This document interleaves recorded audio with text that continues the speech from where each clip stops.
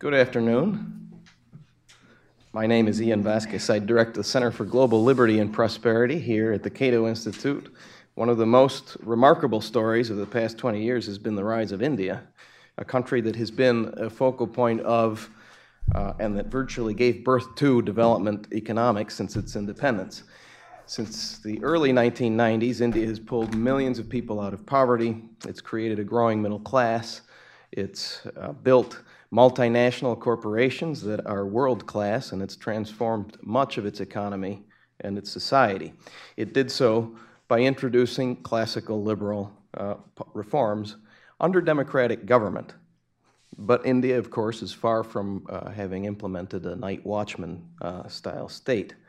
Like China, India's story is one of a very poor country moving in the right direction, but it still has a largely unfree economy. Thus, the seeming paradox of a high-growth country with a large state.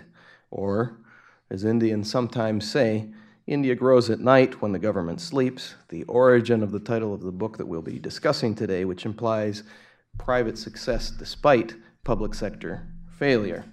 Thus, also, the debates that have been ongoing in India during the era of reform take on a sort of glass half full, glass half empty feeling. About a little more than 10 years ago, we had Gurcharan Das speak here, and along with Swami, and that was, I think, certainly the feel of that discussion. But there's certainly plenty to be critical about. We at Cato have done quite a bit of work looking at many areas where India has to implement major reform, including through our annual Economic Freedom of the States of India report, which we co-publish in India. The fact that reforms for many years in India have been stalled despite the so-called dream team leading the country has added more to the skepticism of India's future. So I'm pleased to be able to host today one of the most high-profile and keen observers of Indian politics and society, Gurcharan Das, somebody who has typically been an optimist in these debates. He is the author of this book, India Grows at Night, A Liberal Case for a Strong State, and he will explain what he means by that as a classical liberal. He is also the author of several books, including India Unbound, which came out, I think, a little more than 10 years ago, The Difficulty of Being Good, both of which are bestsellers in India. He is a regular columnist at the Times of India and is the former CEO of Procter & Gamble India. I'm very pleased to welcome back to the Cato Institute, Gurcharan Das. Thank you.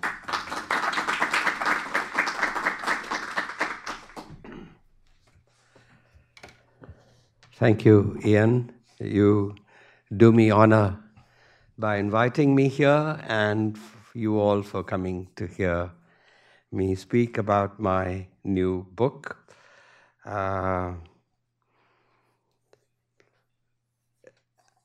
Let me begin with a story of two towns which are on the border of the nation's capital, Delhi.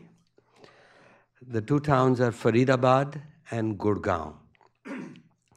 Now, 25 years ago, Faridabad was considered the future of Delhi, of India.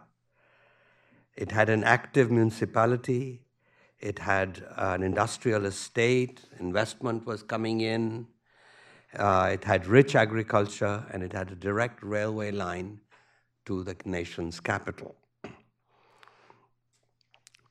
25 years, and then also it had a state government which was determined to showcase this town as the future of the state and of India. 25 years ago, Gurgaon was wilderness, rocky soil, pitiable agriculture, even the goats ran away from it. Today, 25 years later, Gurgaon is the Millennium City.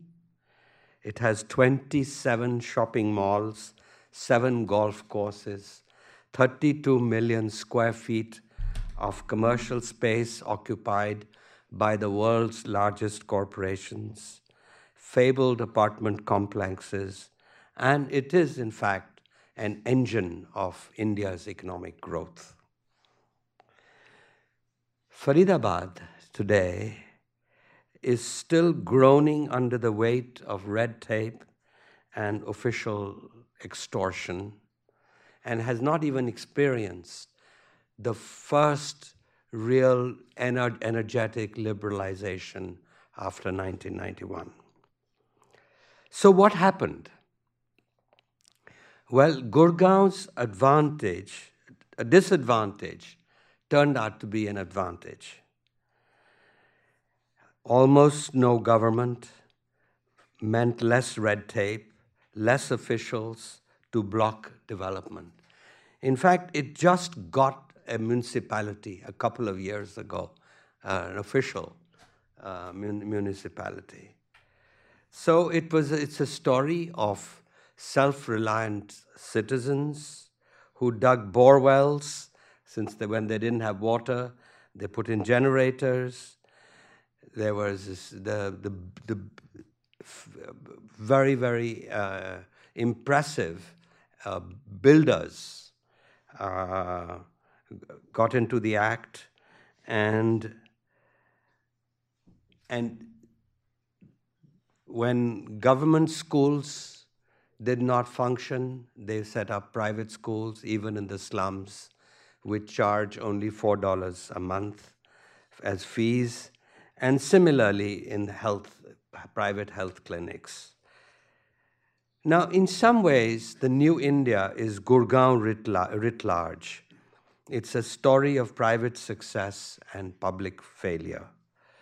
And so often people ask in India, why do we need a government at all with corrupt politicians and unresponsive bureaucrats? And so they say, as they sip their chai, India grows at night when the government sleeps. Now, to rise without a state is a brave thing. But is it wise or sustainable? Shouldn't India grow during the day?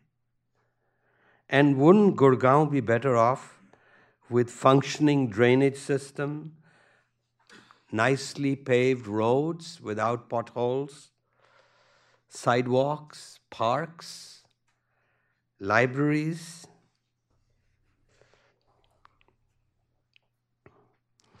And a decent public transport system? So both corrupt Faridabad and laissez-faire entrepreneurial Gurgaon are the wrong models for India's future governance. Faridabad would be happier with less corruption. Gurgaon would be happier with functioning services. It should not take us in India 12 years to build a road when it can easily be done in 3 years. It should not take us 15 years to get justice in the courts when it should take 3 years or 4 years. And this is one of the reasons why I wrote this book, India Grows at Night. And in it, I make a case for a liberal, strong state. Now, what is a liberal, strong state?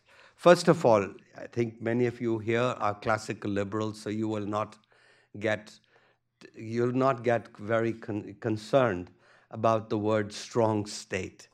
Strong state is not I'm not talking about Stalin's Russia or Mao's China, or even benign Singapore. We're talking about the classical liberal state, which was in the minds of the thinkers who first thought about the modern state. It was the state that the American founding fathers had in mind. It was the kind of state that the Indian founding fathers had in mind. So a strong liberal state has 3 pillars. One, it has an executive which is capable of taking quick, determined, decisive action when required. Number two, that action is bound by the rule of law. And number three, that action is accountable to the people. Now, unfortunately, the three pillars, like the pillars in this building, do not reinforce each other. And an excessive concern with accountability does reduce the power of the state to act. And this is what we've seen happen in India in the last few years with this movement, what we call the Anna Hazare movement, which was a movement for accountability, has so scared the bureaucrats that they're unwilling to put their name on a piece of paper.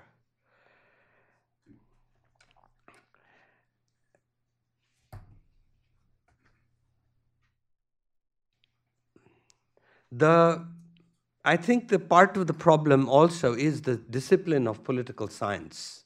Political science in the last 100 years has been so concerned with accountability. Very few really have written about state capacity.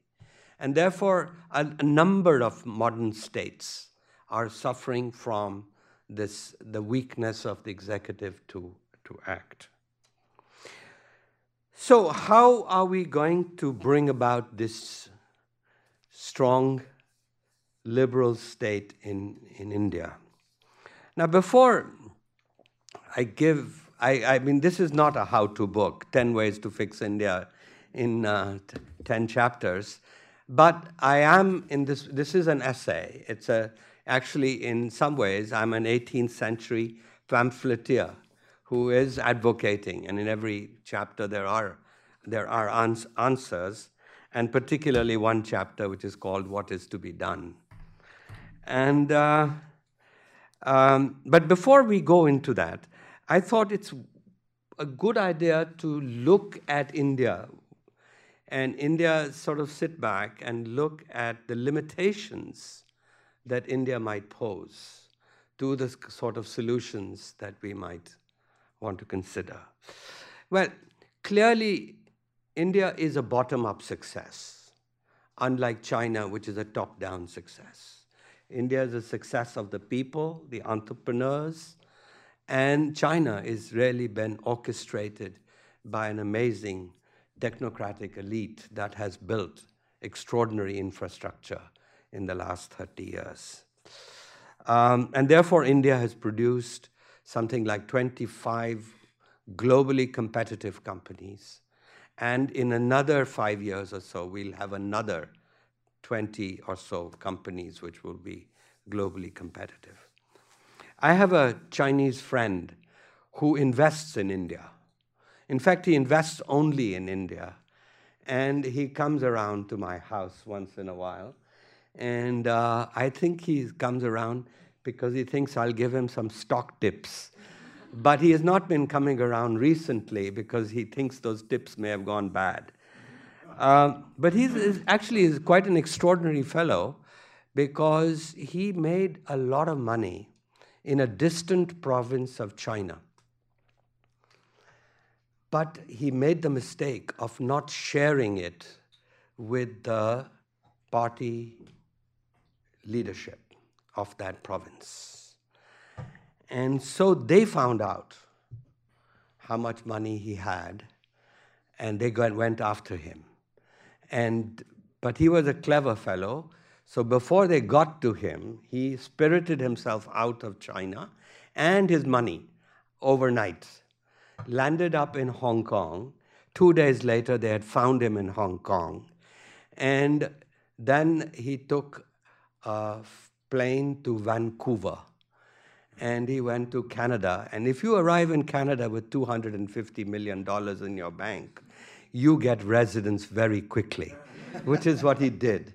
But a month or so later, they had found him in Canada, and so he was worried again. And so he quietly drove down to California And of course, in the US also, if you have that kind of bank balance, you get a green card, which he did pretty quickly. However, he couldn't rest easy because they found him there as well. And that's when he went to Singapore. And it's a tribute to the governance levels of Singapore that they have not dared touch him in Singapore. Anyway, so he invests his money in India. And one day, he said he had a backache. And I could see that he was uncomfortable. And I said, what happened? And he said, your roads. He had gone to Haryana visiting factories where he was planning to invest. And he says, how did you become the second fastest growing economy in the world with this kind of infrastructure? So I told him India grows at night. And he thought for a while. And then he said, you mean India has risen with one hand tied? And I nodded. He said, you know, the nightmare of the Chinese leadership should be, what if that second hand got untied? What if India did begin to grow during the day? So the mistake, of course, we make in India when we talk about the race between India and China is to ask who will win, who will get rich first. And that's really not the race. China's good decade ahead, if not more. But more than that, I think both countries will turn into middle-class countries. I do believe that both India will get to about $5,000-6,000 middle, but then it will get stuck, as China will get stuck also as a middle-income country.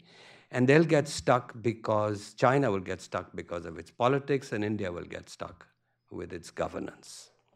So really, the race between China and India is whether China will fix its politics first or India will fix its governance first.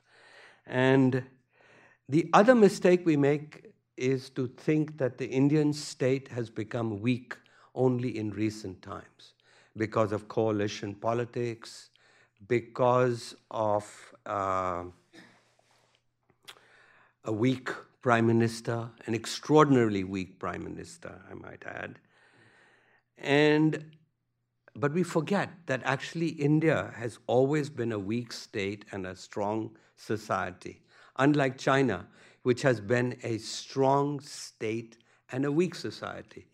And the fact is you need both. You need a strong society to make this, and you need a strong state to get things done, and you need a strong society to make that state accountable. India's history was a history of empires, of kingdoms. And China's history was a history of empires, competing kingdoms in India and political disunity. We had 4 empires in India, the Maurya, the Gupta, the Mughal, and the British. All 4 empires are weaker than the Chinese empires. And the Chinese person is defined by the state. The Indian is defined by society. In China, the emperor gave the law, and then he interpreted the law. In India, the law preceded the king, and the job of the king was to uphold, law meaning dharma, the job of the king was to uphold dharma for the sake of the people. And the interpreter of the law was not the king, but the Brahmin. So very early on, in 6th century BC, in the kingdom of Magadha, we had created a liberal division of powers which weakened the state. And so oppression in India never came from the state. It came from society. In China, oppression came from the state. And the answer to that oppression in India was the Buddha, was a spiritual entrepreneur, a guru who comes along every few years in India and who actually reduces the oppression for the people. The Chinese are assimilators, the Indians are accumulators. Many of the same migrations that came and peopled China came also to India. In China, they assimilated them into one Han identity. In India, we accumulated them into 2,200 subcastes, what we call jatis. And so in 1947, India could only have become a democracy. And today, India is a bottom-up success. So it's consistent to a historical pattern. And the latest Anna Hazare movement is really a collision of strong society with a weak state. That society, that's the traditional society, is now morphing into a civil society. So, in this context, let's take a look at what is to be done to bring this thing. I think another 5 minutes. Well, if we are lucky, we could get a leader who is also a reformer. And, we had a strong leader in Indira Gandhi, but she was no reformer of institutions. She was a destroyer of institutions. And countries have suffered from the same governance weaknesses. I mean, the UK was a very, very poorly governed country as 200 years ago. But then it did its reform acts. You could buy a seat in parliament, you could buy a job in the government. But those reform acts, plus leaders like Disraeli, Gladstone, over gradually. And in this century, Margaret Thatcher, who most of us think of as a free market kind of leader, but actually had a huge impact on the governance. And she improved the accountability of the state enormously. So if we can't obviously in a democracy, sort of decide on having a strong leader. So the answer in such a case, in my view, and there's no silver bullet to this, and the reforms that we need are institutional reforms of the bureaucracy, a strong liberal state. For that, we need a reform of the bureaucracy, the police, the judiciary. Now, these things are much tougher than even economic reforms. And I don't think we can wait, as UK did, for 100 years to make these things happen. And so, what's the answer? Well, if there's no simple answer, the hope I see, frankly, is the new middle class. It was the new middle class which was behind the Anna Hazare movement. Now there are many, many definitions, numbers floating around of the size of this class. But I've been on the boards of consumer product companies, one of them being Walmart, one being Mars, the candy company that's here right in Washington. And, of course, Procter & Gamble before that. The way we define that middle class is $20,000 household income on a PPP basis. And on that basis, about a third of India today is middle class, and more than 50% of China is middle class. So it's not a car-owning middle class, but nevertheless, it has the mindset of that middle class. In addition, Narendra Modi, who is the Chief Minister of Gujarat, talks about a neo-middle class, which is an aspiring class of people who have come from villages and settled, got jobs in small towns, and everyone has a cell phone in his hand. Now,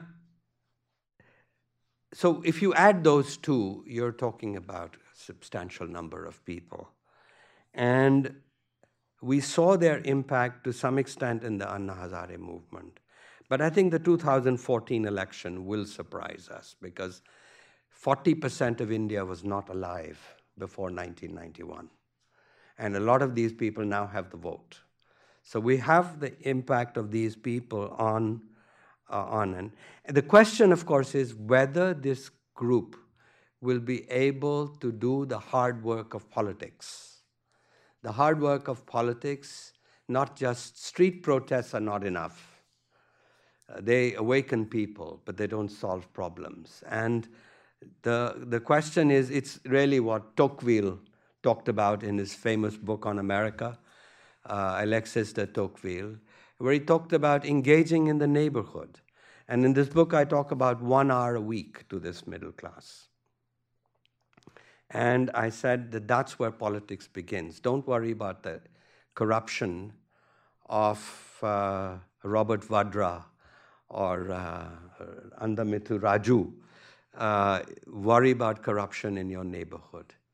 And 1 hour a week in your neighborhood is how politics begins. The other thing I have advocated in this book is a liberal party. I frankly do not think either the BJP or the Congress will become that liberal party. I mean, it would be ideal if those parties, Congress could move slightly towards the center, and the BJP could get rid of its communal, sort of nationalistic, religious background. But it's not going to happen. So the idea is such a party was not going to go tomorrow and win power in India, but it will bring the agenda of liberal politics, of the reform of the institutions, the economic reforms on the front page and in the national discourse every day.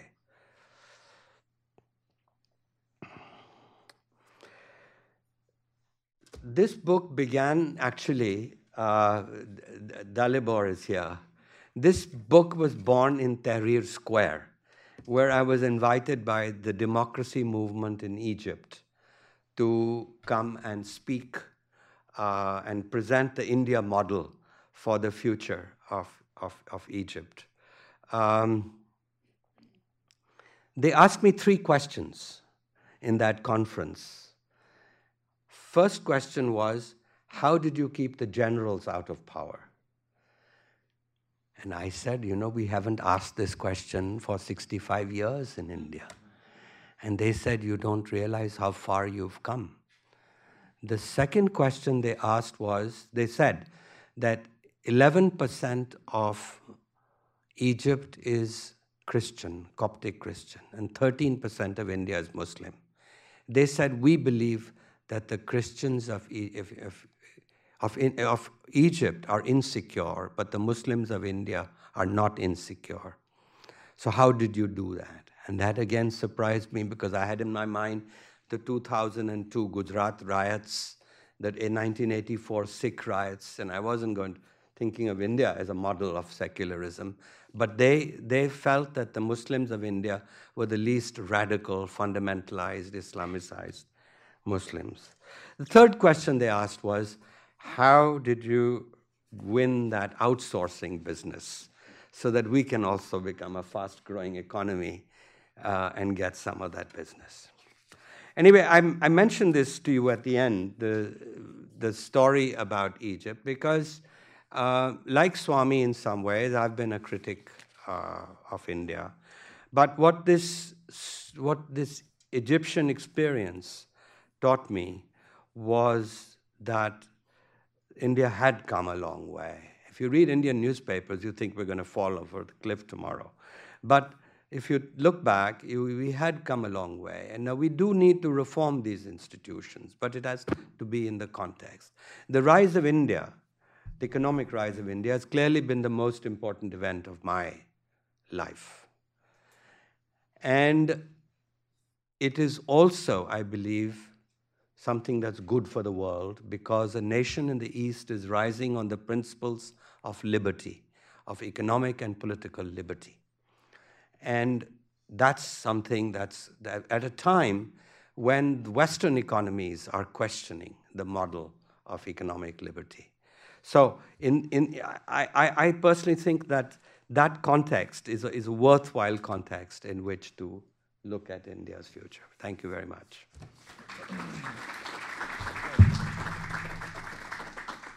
Thanks very much, Gurcharan. Our next speaker is my colleague, Swaminathan Iyer. At the beginning, I mentioned that we have done quite a bit of work on India. By we, of course, I meant Swami, who has been very prolific, not just as a regular columnist for the Times of India. He writes the Sunday column there. He also writes a regular column for the Economic Times and articles internationally and here in the U.S. press. And he has been the author of numerous longer studies that look at an array of India-related issues, from the U.S.-Indo relationship to what explains the rise of India. And also he's been a co-author of the report I mentioned on the economic freedom of the Indian states, which we co-publish. In India, Swami is a research fellow at the Cato Institute Center for Global Liberty and Prosperity, and we're very pleased to work with him. Welcome, Swami.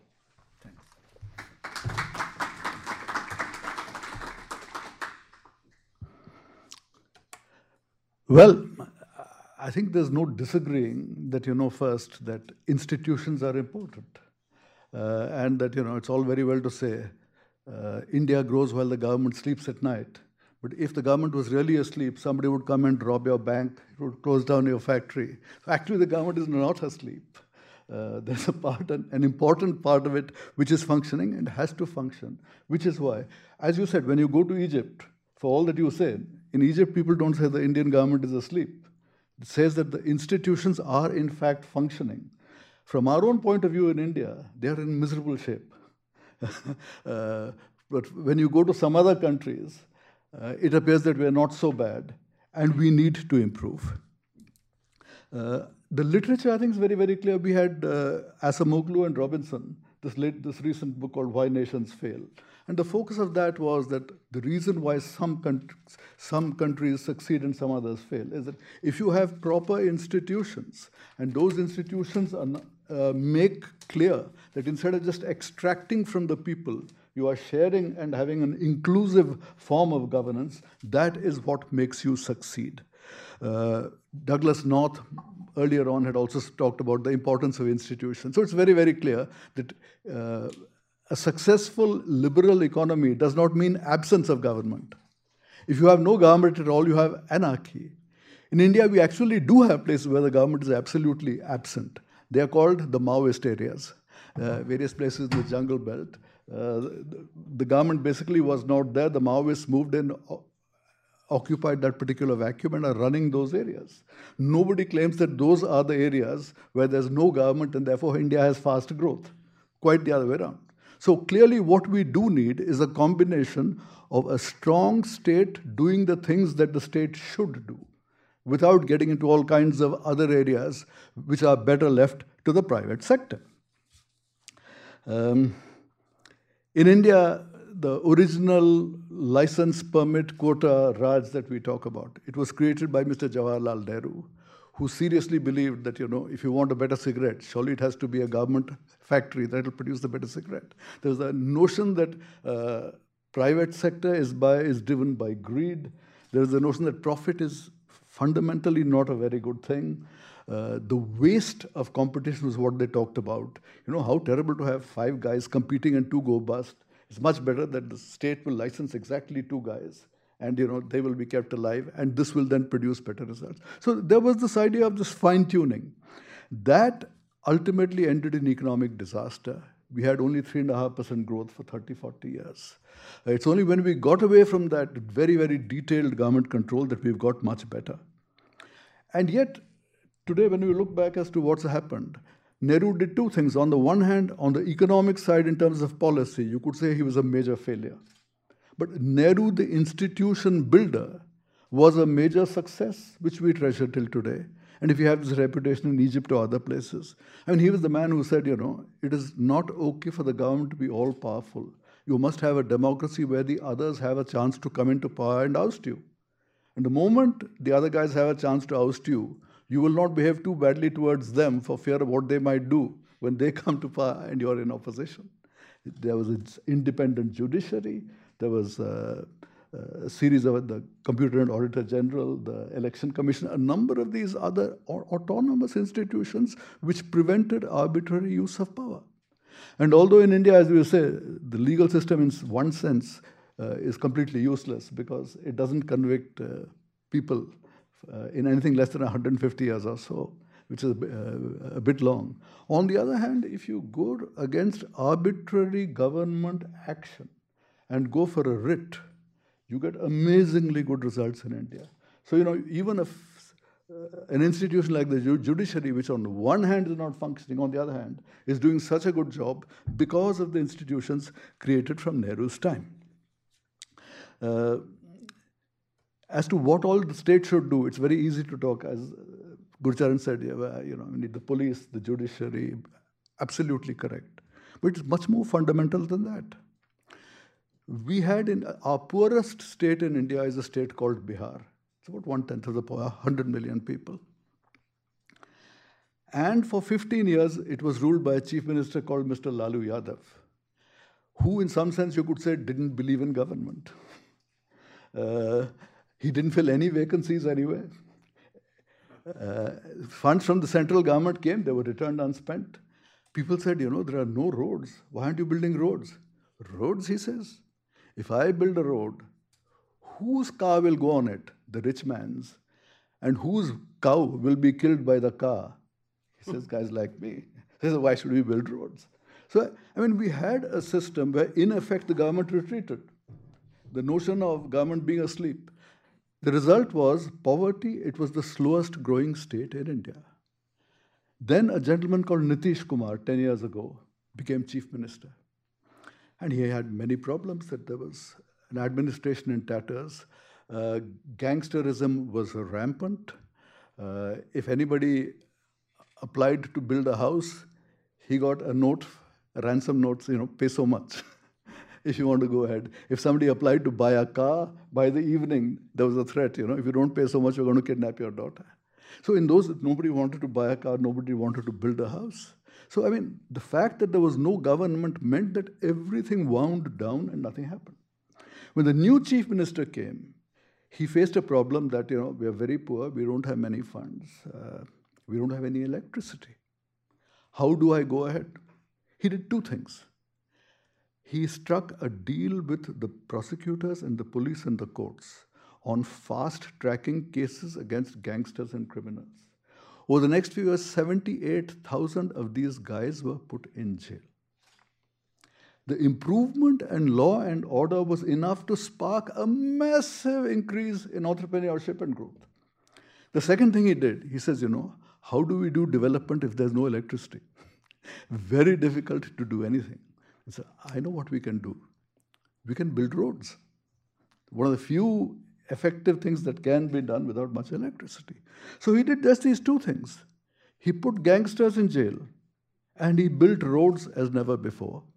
This state jumped to 11% GDP growth for a decade. That's all it did.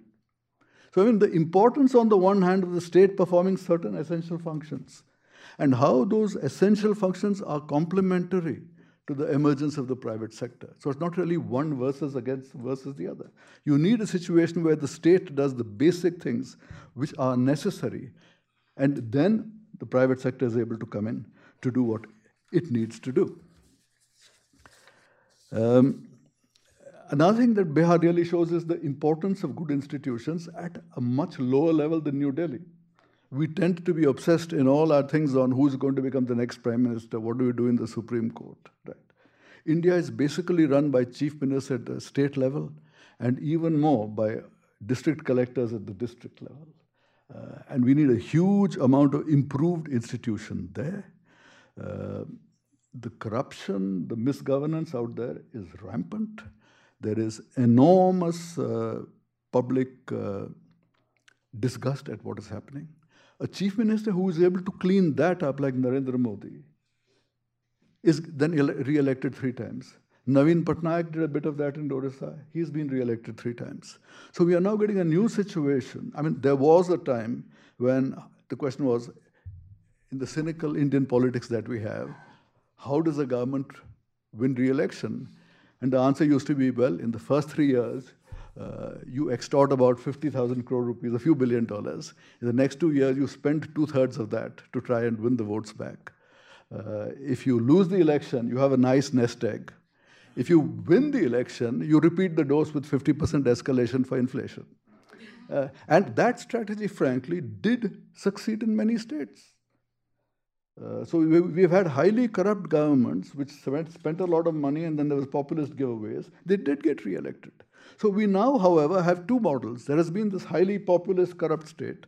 There has been the new ones that we've had in Gujarat, in Chhattisgarh, in Bihar, and the other places. We say if you provide good governance and we provide basic state facilities, then economic growth takes off and we get re-elected. I think the most positive thing that's happened to India is that good governance has begun to give political dividends in the form of re-election. So when in the state after state you get guys getting re-elected, that to me is the most positive thing that we've seen. And while Gurcharan is dead right in saying we need major reforms at the central level, we also need them at the state level, and they need to be done by the state chief ministers. There's an election coming up in India, and very probably nobody will win a majority. There'll be highly unstable government, horse trading on buying your members of parliament, and the other guy saying, no, I'll pay a little more. But I say at the end of it all, it will be okay because India is really going to be run by strong chief ministers. And what happens at New Delhi will probably matter much less.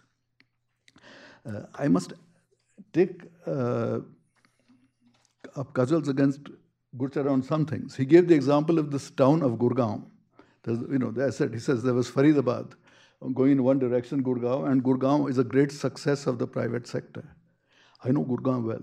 It is a success of crony capitalism of the most nauseous kind.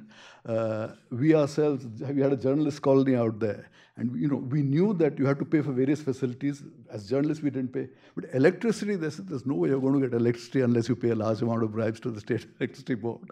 We went to the chief minister, who says, sir, for you journalists, I will do anything, but there are some things I cannot do. Please pay the bribe.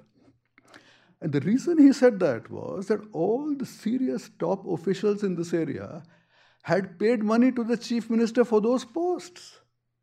So there was a limit to the extent to which he could discipline. I mean, the public sale of office in Gurgaon is, because there's an extension of Delhi, so much money was coming in, the real estate boom was going on. There was enough gravy for a very large number of people. So it was an example of crony capitalism. The big builders that you were saying, all of them were in league with the politicians. Politicians got preferential allotments like Robert Vadra, who is Sonia Gandhi's son-in-law. So I said, it's an example of crony capitalism that there is now such a major revolt in Delhi against the extent of crony capitalism. That is an important reason why Indian growth has slowed down. I mean, we had these years of very, very fast growth, and there were many reasons for it, including the global boom. But having grown at as 9% as recently as 2010-11, the next year it came down to 6.5, now it's down to 5, and people are saying, is it going to get any better? And one reason it's not getting any better is that there has been such an outcry against corruption that the old way of doing business, of, we know all these rules, but you pay this money and you get this clearance. So a lot of what we called government asleep, it wasn't government asleep. It was government shaking hands with a guy and taking money under the table, and things got through. That has come to an end. There was, on the one hand, it's this Right to Information Act, which has produced a lot of data which makes the old-style business impossible. On the other hand, there have been activist courts which are willing to stop all kinds of things. There has been an activist comptroller and auditor general who, looking after government accounts, has started saying, look, if you had not done this but something else, there would have been so much more money. So there's been this outcry against corruption. And it has, so to speak, disrupted what might be called the social contract. There was an old social contract that in large areas, you could not do business honestly, but you could do it dishonestly, right? Today, with the anti-corruption thing, they said it can't even be done dishonestly. Therefore, you get paralysis. Therefore, you get a lack of decision-making. People saying, in the old days, I would be able to build a cement plant in 2 years. Now it takes me minimum 5 years. Maybe I'll go to Indonesia. Because in Indonesia, if I pay a bribe, I get the plant. So in India, even when you pay one at one level, the other guy doesn't let it through. So there's a kind of jamming up of the whole works. So in some sense, India will need to evolve a new social contract between business and politics. I mean, politics requires money in any democracy. There are various ways in the United States that you have to raise that particular kind of money. In India, it's been done by extortion and money in return for various clearances. That has to come to an end, and we will need a new social contract with more transparency, less corruption, but yet enough money, of course, for politics to be greased. Until that happens, I wouldn't be surprised if we have slow growth for a few years more. Thank you.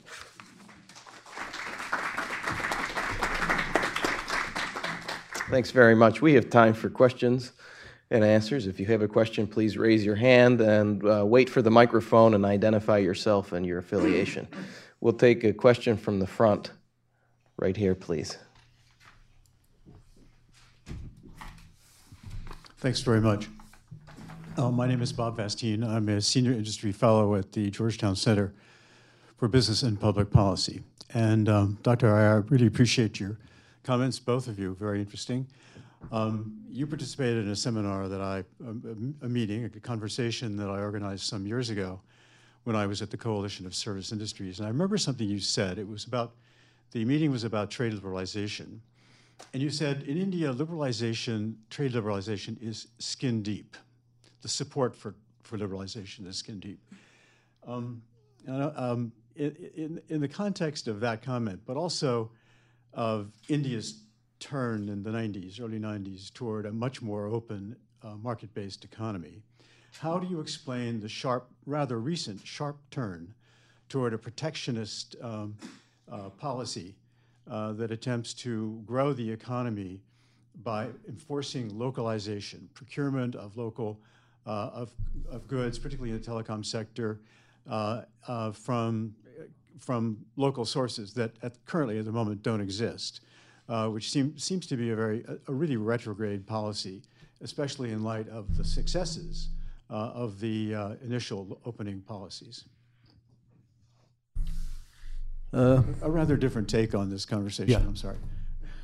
No, India, like most countries, has been a place which has always had free trade lobbies and protectionist lobbies. And both those guys win some victories. The question is who wins more. In the 1990s, the free trade guys won most of the things. We have got to a stage which I never thought we'd get to. I mean, we started at import duties at 300%. And when somebody said, let's get it down to 30, people said, all industry will go bust. Today, it's down to 10 is the general level. So, I mean, the free trade guys have won a lot of the arguments. The protectionist lobbies are there. In the case of localization, thanks to the WTO stuff, a lot of the earlier restrictions and forcing localization became not possible. And that's one reason why India eased up and liberalized on that. But wherever security is concerned, the WTO allows this particular thing to be tweaked. So a number of countries have done it, and the United States has done it. China itself insists on localization. So in a very large number of areas, in the case of defense equipment and telecom, they are attempting to get this in. It is, as you say, going in the protectionist direction. But it's not unique. I mean, India has the largest number of anti-dumping suits of any country in the WTO. So it is not as though India is a poster boy for free trade. India has been dragged into this, and the two lobbies fighting with each other. And on balance, to argue that there's a huge lobby in favor of free trade is not the case. It's a fight. But I would say on balance, if you look at the totality of where your tariff and non-tariff barriers are today compared to where you started, we've come a long way. Yeah, and I'd like to just broaden this question to really, I think the underlying premise of the question is that after 20 years of liberalization, why is it so hard to reform the unreformed sectors of the economy? And why is reform so difficult in India? And the answer to that, I think, is what is the failure of our reformers to sell the reforms to the people. Margaret Thatcher used to say that I used to reform only 20% of the time, but I used to sell my reforms 80% of the time. And these sort of, today, the government is filled with these iconic reformers from the Prime Minister down, and they have let us down so badly. And one of the, simple thing, for example, that people have got the impression that the reforms actually help the rich and make the country, the rich people richer and the poor poorer. And these people never came out and said that, look, there's a difference between being pro-market and pro-business. Pro-market means that you believe in competition, which lowers costs, which improves the quality of products, and leads to a rules-based capitalism. Being pro-business is where you leave a lot of authority in the hands of the state, and that leads to crony capitalism that he was describing. And so people got this wrong impression that and this is the kind of thing that was not done. And I blame the reformers, as it's poor Swami and me sort of shouting in the wilderness on Sundays in the Times of India, who are reassuring people about the market. Yeah. Question right here. My name is Benjamin Rubin. I'm on a visit from India to USA. I come from the state of Gujarat, and I'm in the electric power of the state. My question to both of you, Mr. Das, I have your wonderful book, India Unbound, and Mr. Iyer, I keep reading your articles in Economic Times. I have great regards for both of you. My question is that India lives in two parts. If you take 30% of India, you'll see prosperity, technology, everything world class. The other 70% is the other way. So there are two sides of the coin which are not equal. Is it because when India started after independence, there was one train going at one speed? There was a time came when the train got detached. The train which had the engine went faster. The train which got detached became poorer. So this is the difference. Rich has become richer, the poor has become poorer. Is it because in India, education and power are two different things? These two are different tracks, and they never got mixed up. So the education remained somewhere, the power went somewhere. And so I would like to have your views. Thank you. Well, there is some truth in what you've said, but there is a lot of, I disagree. I disagree, this detachment that people, it's very fashionable to talk about two Indias, India and Bharat. And we forget that in the last 25 years, 1% of the poor have been crossing the poverty line every year. And when you add that up, you're adding up to 250, 270 million people. And this is not as much as China. China's 400 million people have risen. But nevertheless, against that old poverty line, you have got progress. And also, I think we've got to understand that the early stages of growth do lead to inequality. All boats don't rise right away. But if you wait long enough, then they do. And there's a lot of evidence to suggest that as well. So I wouldn't get so worried about those two. But that detachment, I don't buy that idea of detachment. If I could just supplement that quickly. You had a situation earlier on where there were so-called Bimaru states, the states of Central and North India, the Hindi-speaking belt, which were very, very slow growing. And that was in some sense part of the 70% which was getting left behind. The good thing is that with the new chief ministers that we've come in, many of those states are now doing 10% growth.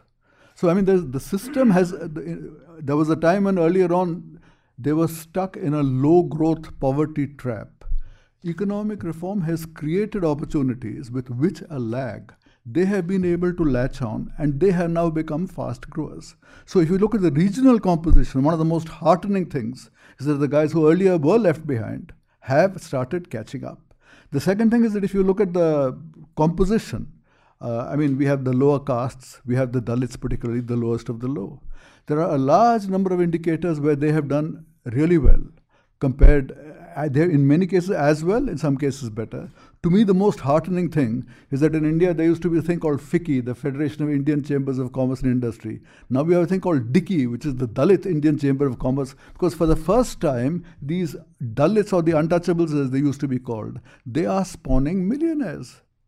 The Dalit Chamber now has 3,000 registered guys with big business of more than 100 or more than 1,000 crores. So, these are signs that, while you are dead right in saying that education has been the biggest single problem, which has prevented equality of opportunity, right?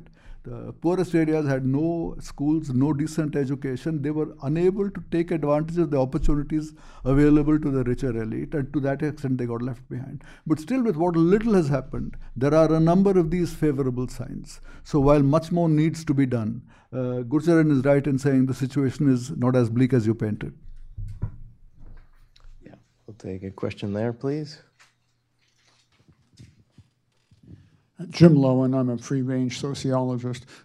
Question, you said, main speaker, that in India, the oppression was from society, not from the state. Could you explain that? Could you elucidate on that? Do you mean the caste system? What do you mean by the oppression from society? Yes, the oppression, yes, the caste system, and particularly my distinguished discussant here is a Brahmin. And it came from the Brahmins in particular. And the South Indian Brahmin, which is what he is, were the worst offenders in this case. And so really, no, it's the fact is that the upper caste, the oppression was from society, but also in a sense, that was the most vibrant part also of the country. And actually, if India needs a strong state today, China needs a stronger society. There's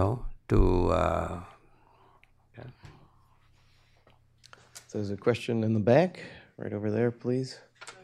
Just wait for the microphone, please. My name is Harris Rothman. I'm an intern at the Council on Foreign Relations.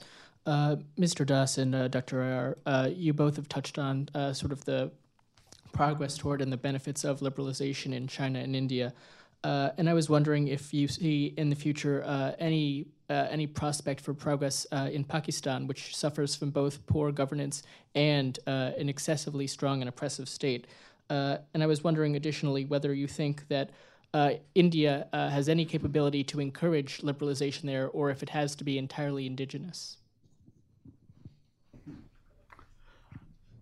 I would say that to the extent you had any liberalization in Pakistan, it has been influenced by what happened in India, not by our lectures, which they won't listen to at all, but simply by the fact that we have begun to do better. The fact is that for the first 30, 40 years after independence, Pakistan's GDP growth was much faster than India's. Pakistan was doing 5-6%, India was doing 3.5%. So without doubt, it was a richer, better part of the original subcontinent than India was. After 1991, India began to accelerate and overtake and do it. And they've asked themselves, what do we need to do? On the one hand, there has always been the sneaking admiration for India's democracy. In Pakistan now, for the very first time, a government actually completed a full 5-year term. It never happened earlier. So, they are seeing this as some improvement in governance.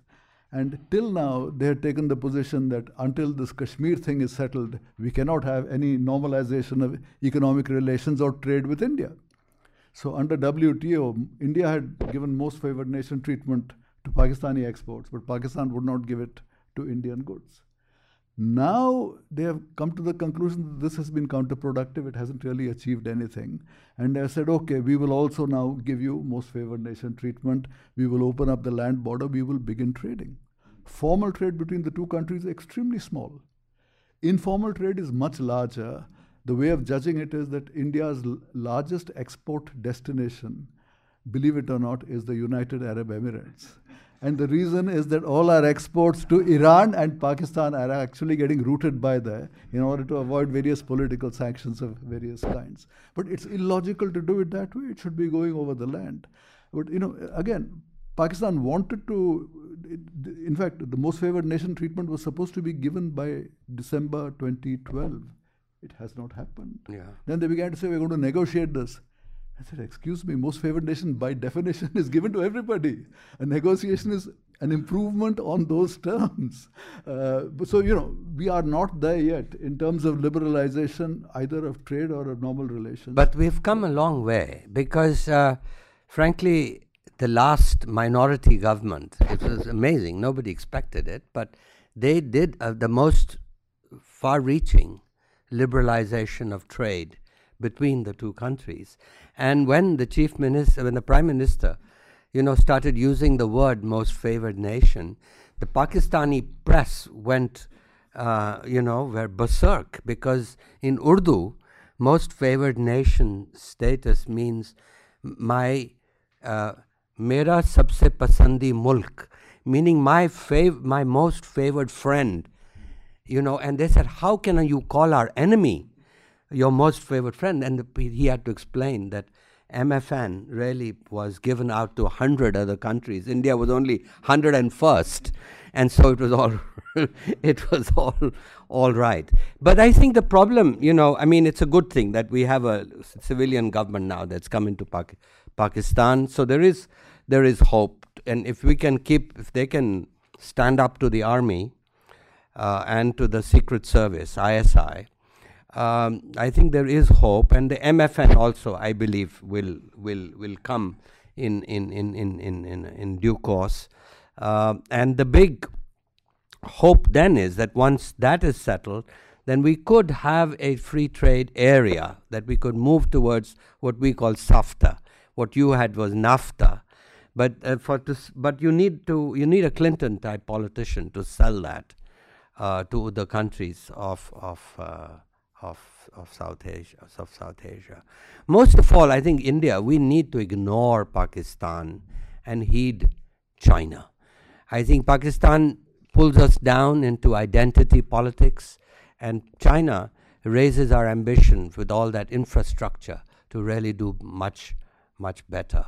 And that 60% of the defense budget that's being focused on Pakistan, I would cut that way, way down, put some of it against China, but actually today, one area where we have a lead today over China is in the area of the Navy, and really and this is where a very important role with the U.S.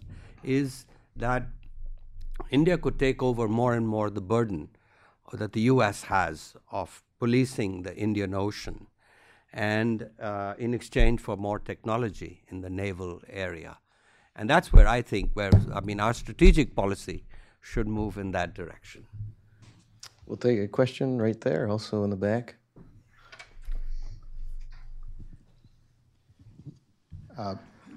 Mike Delaney, Office of the U.S. Trade Representative. Right now, India is experiencing a pretty severe economic downturn, 5%, maybe a little less than that, GDP growth. How is India going to get out of this? I noticed that you largely have an internal analysis of how this happened. There isn't much reference to the external economic situation. But how and when do you see India recovering from this and resuming its earlier rates of growth? The fast economic growth that we had for a decade was partly driven by a global bubble. the bursting of that global bubble has affected growth. You will find all developing countries. It's not just India that slowed down. China has slowed down, Korea has slowed down, Brazil, Russia. I mean, everybody has slowed down. So the original fast growth was in part a global phenomenon. The slowdown is again in part a global phenomenon. Over and above that, however, I am positing that part of the fast growth was driven by the old social contract, which has broken down. There is now this jam up in decision making that nobody wants to take a decision. You can't just get, I mean, you make any particular proposal and the guy says, you know, if I clear it, I'll be accused of something. So you arrange that there's a committee with 25 ministries and they all take a decision together, so you can't put the blame on any one guy, and the thing will go to a cabinet committee, and you know, until we redo that particular thing, I think we will not do faster than 6 to 7% growth at most for a few years. After that, I would imagine that, you know, between the political parties, business and society, a new equilibrium will be reached. Corruption will not disappear, but it will become tolerable again to an extent that it permits these fast clearances that are required. And in addition, I would quickly make one other comment, that the reason why the growth slowed, apart from what he has said, is the fact that this government made a false choice between equity and growth. They took growth for granted. They didn't realize that growth is something you have to work on. You have to build infrastructure. You have to keep it going. They made that false choice in favor of welfare measures, and frankly, if some of the same attention, I'm not even talking money, attention had been paid to power infrastructure, the roads and so on, I think we would have been much better. But overall, in terms of the future, I agree with Swami. The fundamentals of the economy are such that even at this low point in our story, you still have a savings rate of 27, 28% for an economy, and that will translate itself into high growth very quickly. We'll take a question in the front, right here. Rick Rosso, McClarty Associates. Thanks. Good to see you both. You both are proponents of a lot of big ideas. And when you think about how big ideas in Washington propagate from associations like this to government, part of it is, of course, people move so much. You know, you're a journalist one day, you're in government the next, you're a think tank and carry big ideas, and there's a lot of new ideas that come out of that. In India, how do you feel the process works, or in the best case should work, on ideas like this translating to actual action? One-on-one conversations you have in back rooms, or is it a lot of the think tanks in India, or how is it that you think this could and should translate into actual action at some point? Well, I mean, the fact is that ultimately it's the politics, it's the hard work of politics that translates thoughts into action. And so that part, and this is where I was saying that this new middle class is remarkably unbound in its mental, in its mindset. And they are, and they're angry at the corruption and things like that. And it's really, my hope is that they are going to get involved much more into politics. But in terms of how things happen today, well, it's really, newspapers, I have to give credit to, have done a very good job. I mean, some of the, I also write a separate column which appears in 7 Indian newspapers with large circulations. And I get a lot of comments on those, and that helps. And Swami's column in the Times of India is really a legendary column. And Times of India is the largest English newspaper in the world. I mean, 4 million circulation on a Sunday and a 12 million readership on a Sunday. So even if 10% are reading him or me, it's having some impact. Did you want to say anything? No. Okay, we'll take a couple more questions. One in the back, and then we'll go to you.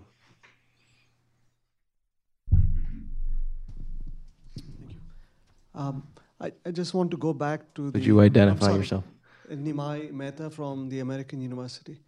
I want to go back to the theme that both of you have been touching on, and especially the theme in your book, Mr. Das, about the relationship between the state and society in India. And I've not read your book, and I plan to now, but could you give me a little better idea of what you meant when you contrasted India and China? And Meghna Desai, if you may know, has made a similar type of distinction, comparison between China and India. In what sense was the Indian society or is strong? And then your point about the need for a liberal party. Where do you find, or would you look for a constituency for such a liberal party in Indian society, either the state level or at the national level? And I think these two questions are related, because my first impression of a strong society as opposed to a strong state is that if you have a weak society, if you have a strong society, in some sense, you may be weakening the demand for a strong state in some sense, that it may not be to everyone's advantage to have too strong a society.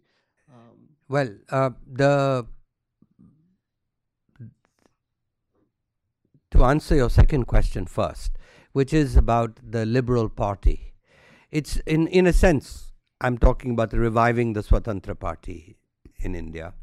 And I think the constituency is the new middle class. And more, this is going to become a very powerful factor in the politics of the country. And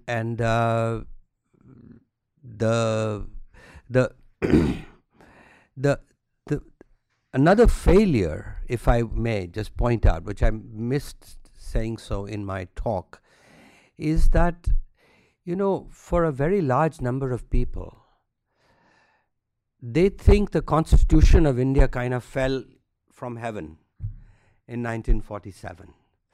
They never thought that this was their constitution. There were, of course, people. It was an elite project. Making a constitution is an elite project in a way everywhere, but nobody translated the ideals of the constitution into the language of the people. The last person actually who did that was Mahatma Gandhi. During the freedom struggle, he talked about dharma, sadharan dharma, as when he fought untouchability, when he fought against the British, he constantly used the word dharma, and people understood. Now that language of today's constitution of liberty, equality, etc., has to be put into the language of dharma. And that's one of the appeals I make in my book. That, and again, I talk about Tocqueville as being the inspiration behind it. So I would say that's kind of where the constituency of the thing. About society, what is society? Nehru defined it very well in his book. He says that society in India is the village, the caste, and the joint family. And now, of course, it's the joint. That is the three components of society. And that's what Indian was defined by, those three components of our society. Now, the important thing is not so much that it's strong or weak, but the fact is that it's because of the reforms, because of high growth rates, this society has begun to change. And people are migrating. The number of people who go to other states for jobs. Indian Railways sells 9 billion tickets. So you can see, divide that by 1.2 billion people. So you got a significant number of journeys, even if you exclude commuters, etc. So I would say that this society is evolving, it's changing. One of the changes is towards a civil society. So we're at an important moment in our history where this transition, and this transition could, what I would like is to have this transition be a transition which sells the liberal ideals. And the liberal ideas need to be sold, but through the pre-modern idea of dharma, because otherwise they're too foreign for a lot of people. I'd simply say that if you look at the evolution of just the way the political parties are going, there is no role for ideology at all. In effect, what we are getting is individual families and clans becoming political parties. That is the clear phenomenon. Even in what used to be established parties, there was a thing called the Janata Party. But in Uttar Pradesh, it became the Mulayam Singh Yadav's family runs that party. Lalu Yadav ran that particular family in the other place. Deva Gowda's family began to run it in Karnataka. In Tamil Nadu, you have two political parties supposedly, but actually one is the Karunanidhi family against the Jayalalitha family. Mayawati has come up. So, if you just look at the progression, which are the parties coming up? And the answer is progressively people seem to think that if there is this family or this guy who is quite good, he will do things for me, he will deliver. It would appear therefore that there is no belief in objective good delivery by whomever I elect. What they're really saying is that, things are so personalized and systems don't work objectively. Therefore, this family is good for me and that family is not so good for me. I regret to say this is a vote of no confidence in institutions. Yeah. It means that institutions are not functioning. Therefore, you need the family who will help you get over these particular hurdles. It is not a good sign, but unquestionably it is the direction in which India is going currently. I would just say that in the economy, it's gone the other way. That more and more, as there's been much more competitiveness in the marketplace, you've necessarily had to depend less on family members running companies, and many more professionals have gone in, and people have so in a sense the new middle class that's awakening now is actually seeing the success of their economic life. And this is where I hope they will reject this family model in political life. Well, we have time for one last quick question and quick answers right there, please. Hi, my name is Amanda Deerfield, and I'm a visiting scholar here at Cato. And my question is about this idea of legal seniority. I've read that you've talked about it a little bit. Is this a workable solution? Would this be able to be put in place? You all mentioned the anger that the middle class has toward corrupt politicians. Are they asking for this idea that if you run for an elected position and you have a criminal case against you, that running actually expedites the trial? Is this an idea that anyone's supporting, or what do you think about it, I guess? I think it's possible that I was the actual originator. I mean, you often find that 1,000 guys have thought of the same idea. But certainly in terms of writing, I think about 15 years ago I began to write on this particular issue. Actually credit Swami with this idea in this book, which is essentially that if you put criminals, what you're expressing is the idea that if you're elected and you have a legal case against you, you're fast-tracked, and this then will discourage criminals from running for politics. Yeah, so since we got to this situation, basically, I would say 20 years ago, where increasingly more and more criminals began to get elected and become into the system, and they started doing so because they said, once I get in, all the cases against me basically will not be pursued any further. So there was an incentive for criminals to enter politics on a large scale, and we had a system that couldn't deal with them properly because basically the judicial system didn't function properly. So after that, in more recent times, I've seen a number of people, including Kamal Nath, who's a prominent member of the current Congress party, mention this particular issue. So at least it's being discussed. The judicial boys are divided on whether you can make such a distinction. They say, you cannot discriminate against one class of people by giving them seniority.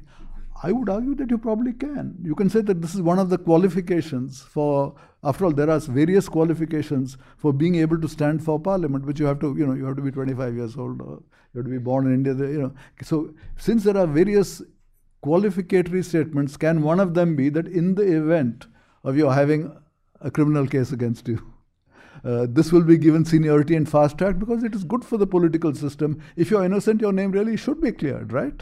So even if you're innocent, you should be in favor of fast tracking that particular system. So let us see where it goes. It's got to the stage where from just being a maverick idea of mine, it's actually being talked about occasionally. There is no solid momentum behind it yet.